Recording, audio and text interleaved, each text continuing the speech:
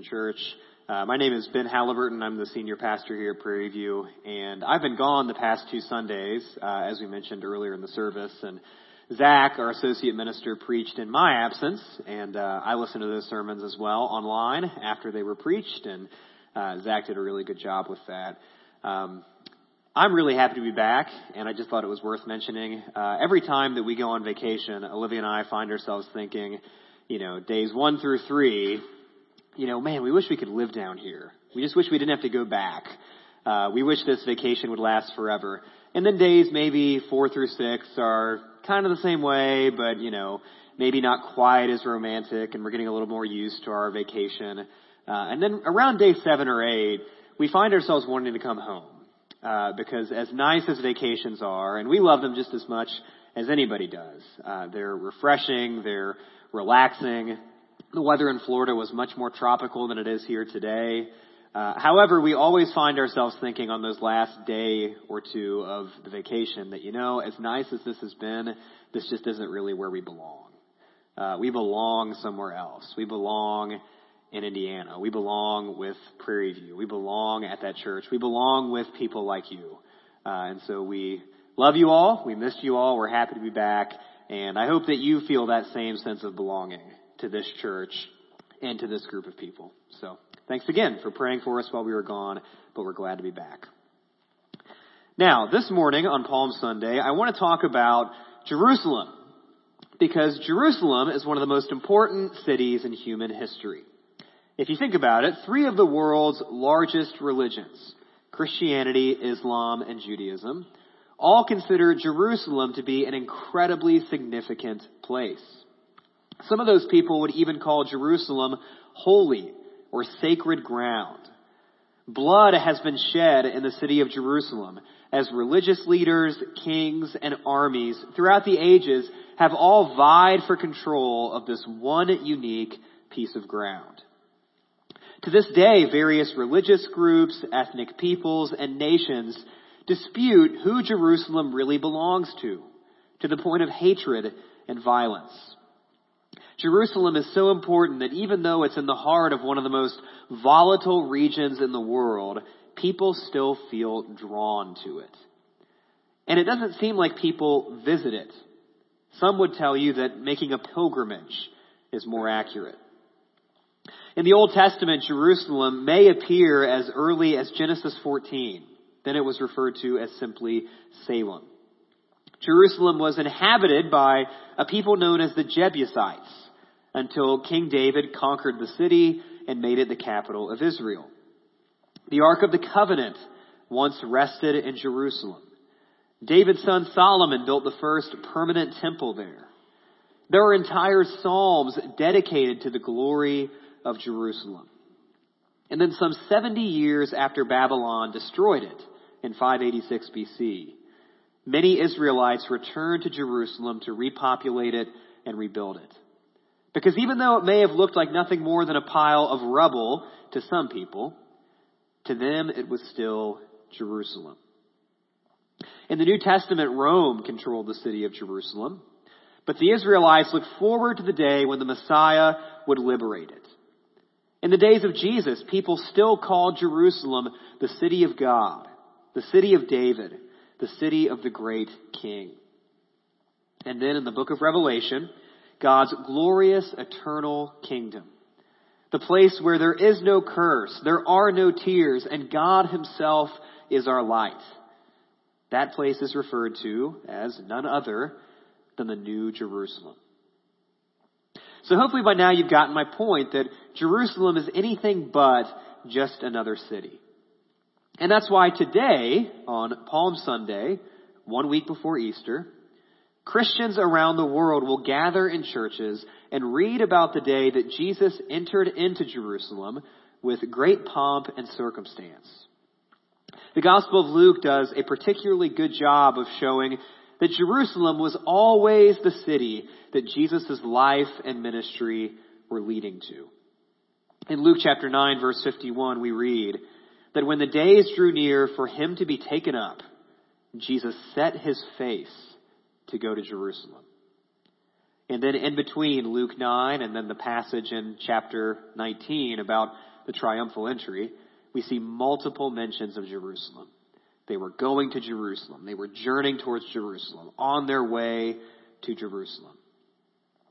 So today we read the story of Jesus' entry into that city. We'll talk a little bit about how people responded to him when he came into town and what Jesus found when he got there. And then, as Mark mentioned just a few moments ago from the stage, we're going to see why Jesus wept over this supposedly great city. And then last, we're going to discuss what Jesus' entry into Jerusalem tells us about who he is to this very day and how we are called to respond to him this morning. So, open your Bibles to Luke chapter 19, verse 28. Feel free to use the Bibles here if you didn't bring one, and take a Bible home if you don't have one. But before we read, let's pray. Father, again, thank you for this morning. Thank you for this time that we have together. Father, thank you for bringing me back to this church, my family back to this church after a couple weeks away. Father, thank you that other people who traveled over spring break also got back safely. And Father, thank you for this morning, this opportunity to worship with my brothers and sisters in Christ here in this room. Again, being away really serves to help me realize how much I love these people, how much we love these people. And so, Father, I pray that our worship this morning would be honoring to you. I pray that as we look at these texts that we probably have read before, these stories that we're familiar with on Palm Sunday and Easter Sunday next week, I still pray that they wouldn't lose their power. That no matter how many times we read these stories, no matter how many times we hear them taught or preached, that we would be reminded of our salvation. That our salvation did not come about by accident, that our salvation did not come cheaply either, but rather your Son Jesus Christ knew exactly what he was doing when he went into town. And his broken body and shed blood were the price paid for our forgiveness, for our reconciliation. And it's only because of his broken body and shed blood that we can dare come into your presence and dare call you our Father. But Father, we can, and we can do that with confidence because of Christ. So remind us of that this morning. Remind us of that next week as well. Remind us of that every single day. We love you, we worship you, we thank you for Christ, and we ask this all in his name. Amen. Well, starting in Luke chapter 19, verse 28. And when Jesus had said these things, he went on ahead, going up to Jerusalem. When he drew near to Bethphage and Bethany, at the mount that is called Olivet, he sent two of the disciples, saying, Go into the village in front of you, where on entering you will find a colt tied, on which no one has ever yet sat. Untie it and bring it here. If anyone asks you, Why are you untying it? You shall say this, The Lord has need of it. So those who were sent went away and found it just as he had told them. And as they were untying the colt, its owner said to them, Why are you untying the colt? And they said, The Lord has need of it. And they brought it to Jesus, and throwing their cloaks on the colt, they set Jesus on it. And as he rode along, they spread their cloaks on the road. The Gospel of John includes the detail about palm branches, that palm branches were lining the road along with those cloaks. As Jesus was drawing near, already on the way down the Mount of Olives, the whole multitude of his disciples began to rejoice and praise God with a loud voice for all the mighty works that they had seen, saying, Blessed is the King who comes in the name of the Lord, peace in heaven and glory in the highest. And some of the Pharisees in the crowd said to Jesus, Teacher, rebuke your disciples. He answered, I tell you, if these were silent, the very stones would cry out. So as you read these verses, two big things really grab your attention. The first one is one you've heard before on Palm Sunday, and that's Jesus' complete control over this situation. He tells the disciples exactly where to go. He tells them what to do, he tells them what to say, and everything occurs exactly the way he said it would. The point is that Jesus is not just passively going along with circumstances outside of his control, unsure of how things are going to shake out. He's more like the conductor leading a symphony, directing every single person in just how to play their part. Jesus knows exactly what awaits him in Jerusalem. He knows he'll be betrayed. He knows he'll suffer. He knows he will die, but he faithfully obeys his Father. And he goes anyway. But then the second thing you should notice when you read these verses is there is a lot of Old Testament reference and imagery in this passage. And again, with Jesus being such complete control of the situation, none of this imagery is a coincidence. None of this is an accident. For example, Jesus riding the colt into Jerusalem is an allusion to Zechariah chapter 9, verse 9. That passage says, "Rejoice greatly, O daughter of Zion." Zion being another name for Jerusalem. "Shout aloud, O daughter of Jerusalem. Behold, your king is coming to you, righteous and having salvation is he, humbled and mounted on a donkey, on a colt, the foal of a donkey." Jesus knew what Zechariah 9:9 said. The crowd knew what Zechariah 9:9 said. This is no accident. This is no coincidence. Zechariah 9 is all about Israel being delivered. It's all about their king coming. It's all about their enemies being defeated and judged. Jesus knows that. And the crowd knows that too. But then you also see that imagery of the palms. In the ancient world, the palms laid out before Jesus would have symbolized victory, prosperity, and blessing. Now, when we see palms, many of us think of vacation, don't we? In cartoons, when the person dying of thirst in the desert imagines an oasis, it always has some big, beautiful palm trees right next to it. We associate palms with rest, with refreshment, and with life. And they did too. And then there are those announcements of the crowd, inspired by Psalm 118, verse 26. That passage says, "Blessed is he who comes in the name of the Lord." In Matthew's gospel, the crowd say, "Hosanna," that word meaning God saves. They call Jesus the Son of David, which is basically shorthand for the next king of Israel. So if you put it all together, Jesus entering Jerusalem on a donkey leads to a lot of hype. It leads to a lot of excitement. The reason Jesus gets this parade, the reason he receives this royal welcome is that the crowds are convinced that this is the guy. The Messiah is finally here after all these years, and it's only a matter of time until he establishes his throne, overthrows our oppressors, puts Jerusalem back where it belongs as the most glorious city on earth, and gives us control of it where it belongs. The hype is there. You can sense the excitement in this crowd. When the Pharisees question their enthusiasm, and when they suggest that Jesus rebuke them for making such over-the-top announcements about him, Jesus doesn't correct them. He doesn't correct the crowd because everything they say about him is true. He really is righteous. He really is the bringer of salvation. He really is the king from David's line, and he really is the Messiah. And Jesus even goes so far to say that even if no one on earth made the announcements that this crowd made, if no one on earth could recognize him, it would still be true. Even the rocks would cry out the glory of Christ. So again, you can sense the excitement.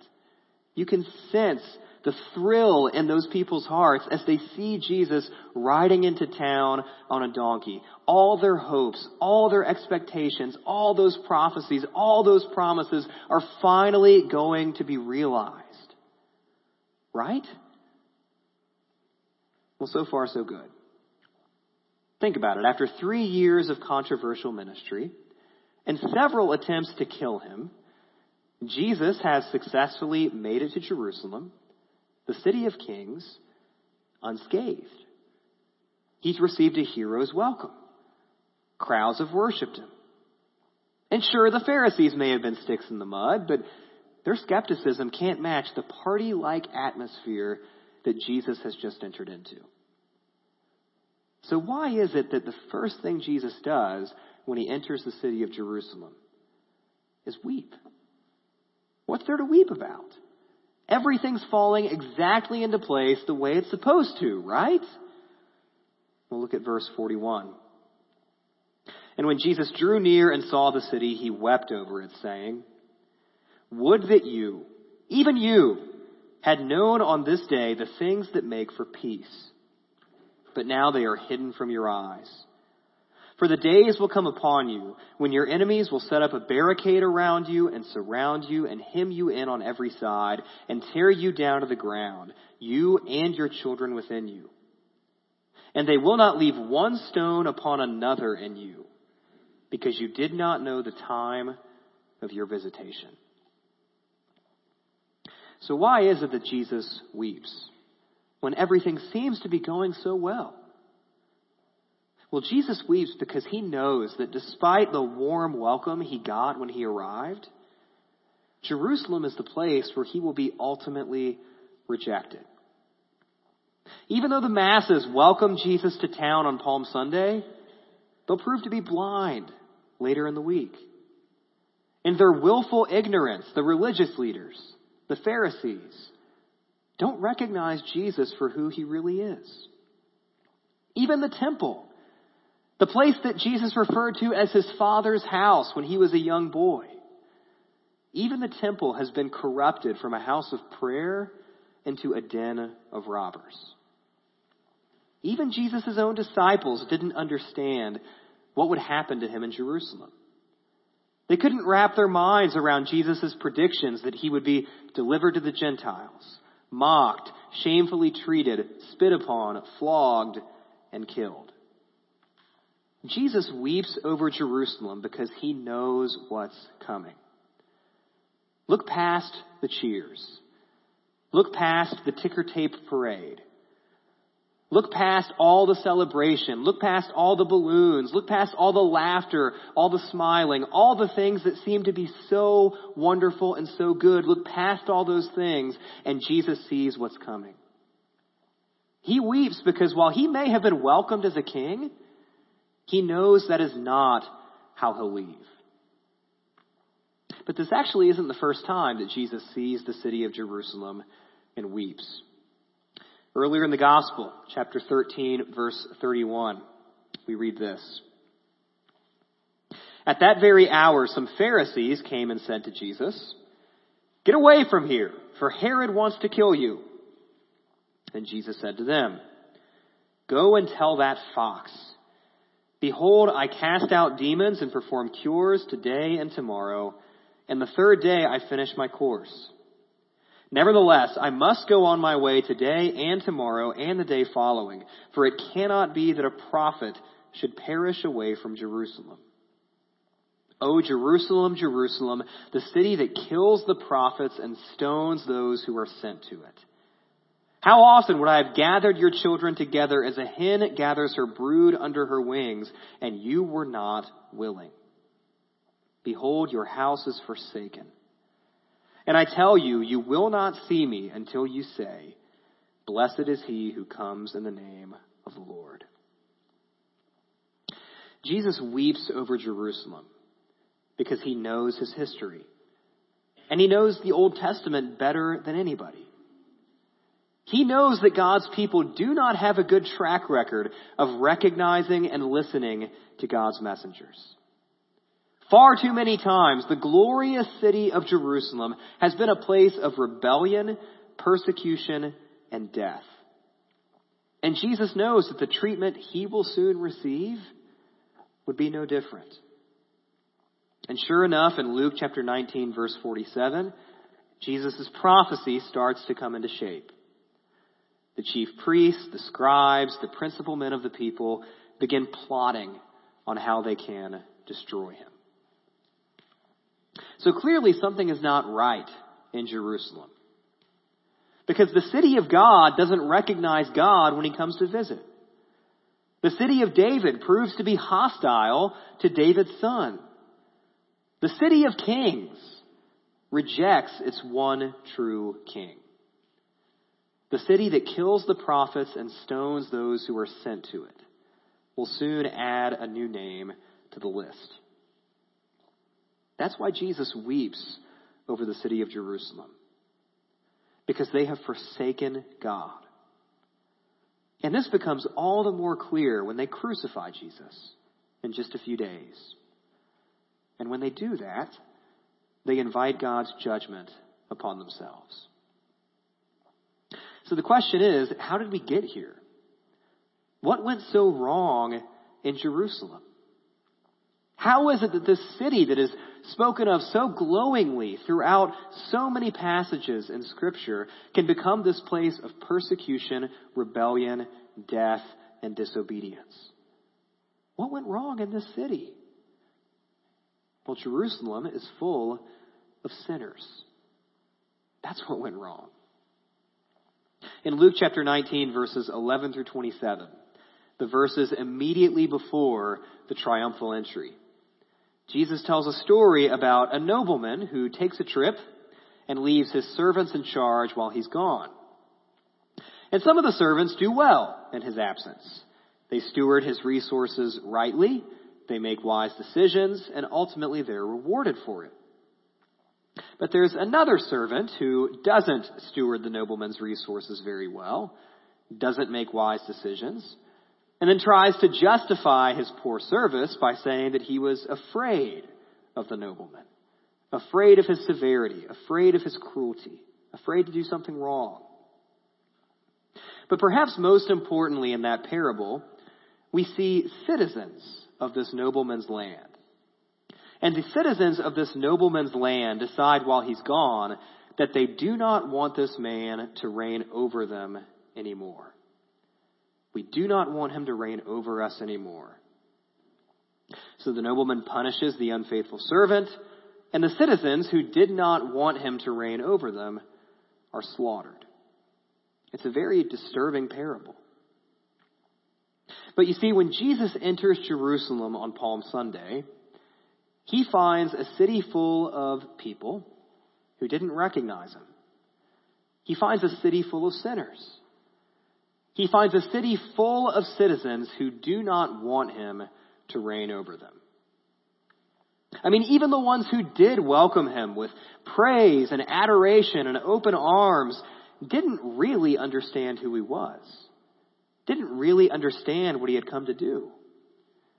And as soon as they realize that Jesus isn't the kind of king they had hoped for, they will either turn on him, become completely apathetic on what happens to him, or flee. Even Jesus' 12 disciples will be scattered. So when Jesus comes to Jerusalem, he finds a city full of people who, in the words of that parable, do not want this man to reign over them. And with the way that they treat him in just a few days, arresting him, trying him, crucifying, they deserve God's judgment. It becomes clear that they too deserve to die. Now, as I thought about what we can learn from this text this morning, Palm Sunday, I kept coming back to that phrase from the parable that we just read. We do not want this man to reign over us. As I thought about that phrase, that's basically the same mentality that Adam and Eve had in the Garden of Eden. With a little nudge from Satan, of course, they decided that they too did not want God to reign over them. And ever since Adam and Eve, mankind has felt the same way. We do not want God to reign over us. That's why when left to ourselves, we fight, we kick, we resist, we rebel, we abandon, we disobey, and we dishonor, at least until we find ourselves in a jam. And then we might offer a little bit of half-hearted remorse, semi-repentance. Maybe we worship God with our lips, even though our hearts are far from him, and we promise that this time we'll do better if God will just help us out. And then as soon as we're out of that jam, we go back to fighting, kicking, resisting, rebelling, abandoning, disobeying, and dishonoring. Over and over again. It's the cycle that we see in our world. It's the cycle that we so often see in our own lives. It's the cycle that we see repeated throughout Scripture. You know, Jerusalem was the city that killed the prophets in the Old Testament because the prophets called the people to abandon their sin and return to God. The prophets reminded the people that they're not in charge, that God is. But the people didn't like that. So they killed those prophets. They stoned God's messengers. And it's the same old song and dance in Jerusalem the week between Palm Sunday and Easter.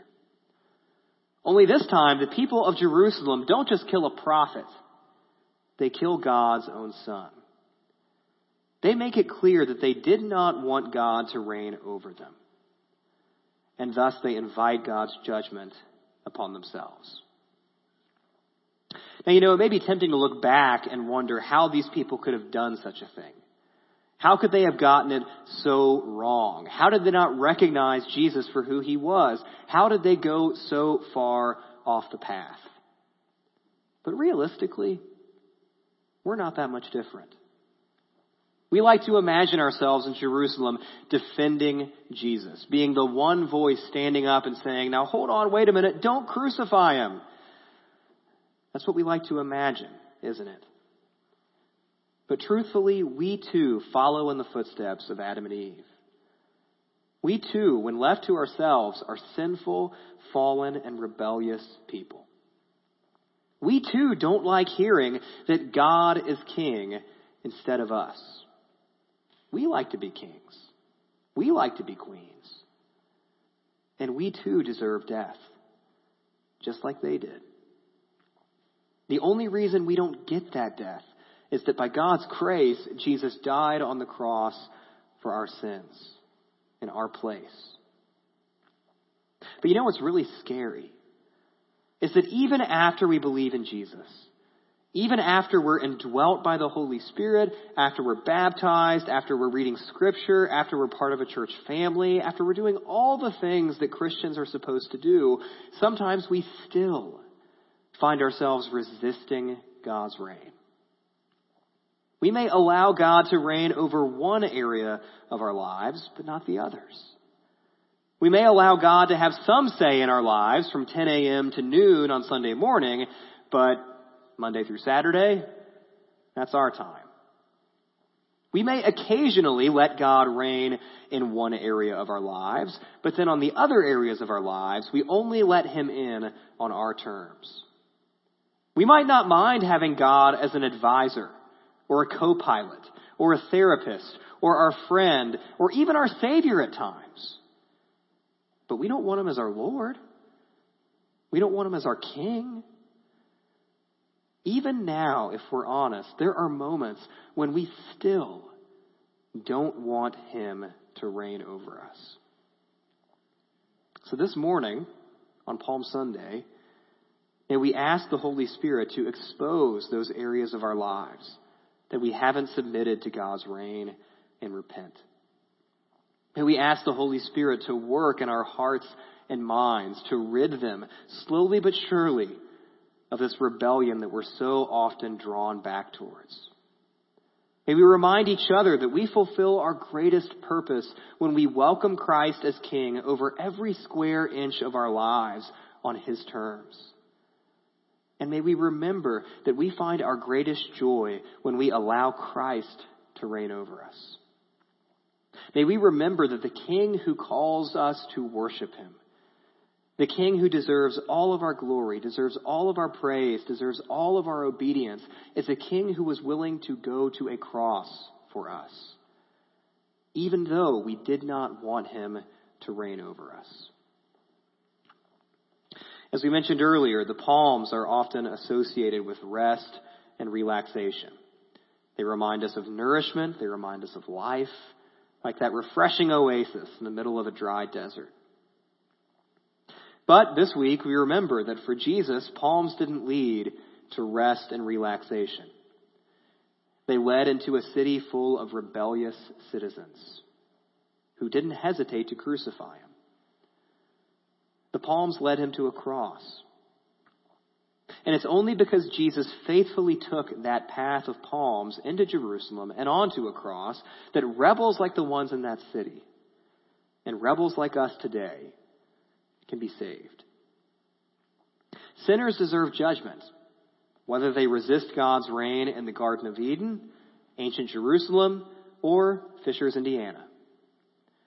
And it's only because of what happened in Jerusalem a few days after Jesus' triumphal entry that sinners like us don't get the judgment that we deserve.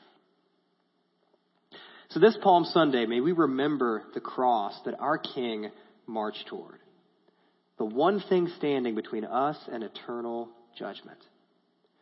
May we spur each other on to obedience to this King. May we look forward to the day when we stand in our King's presence in the new, glorious, and eternal Jerusalem, the place where there is no curse, there are no tears, and God is our light. The place where we will worship with the prophets, God's messengers, all of God's people, where we will live with him forever. Where every single day we will say, "Open the gates to our King, that he may come in." And we'll actually mean it. May we look forward to that day. May we spur each other on to that day. Let's pray. Father, thank you for this morning. Thank you for this time that we have together. Thank you for the reminder of Palm Sunday. That even though you came to a people who would reject you, you came to rebels and thieves and robbers. You came to sinners. You came in order to die for our sins. You came and your body was broken on that cross. Your blood was shed on that cross, even though we so often kick against the goads, even though we so often do not want you to reign over us. You are the King that we needed, even if you aren't always the King that we wanted. And Father, thank you for your grace in this, your mercy in this. Thank you that you know far better what we need than we do. And Father, I pray that every single one of us in this room, if we are already believers in your Son, that we would spur each other on to embrace and welcome and worship your Son the way he deserves, as our King over every area of our lives. And Father, I pray that those people in this room who have not yet recognized, accepted, welcomed Jesus as King, I pray that you would be at work in their hearts, at work in their minds, and that every single person in this room today would leave saying the things that the crowd said about Jesus, but actually meaning it. Giving him our hearts, giving him our minds, giving him our worship. Father, again, thank you for this morning. Thank you for the days ahead, the rest of this week that lead up to Easter. And Father, I pray that when we gather back together a week from now, that we would be overjoyed to celebrate the resurrection of your Son. We ask this all in Christ's name. Amen.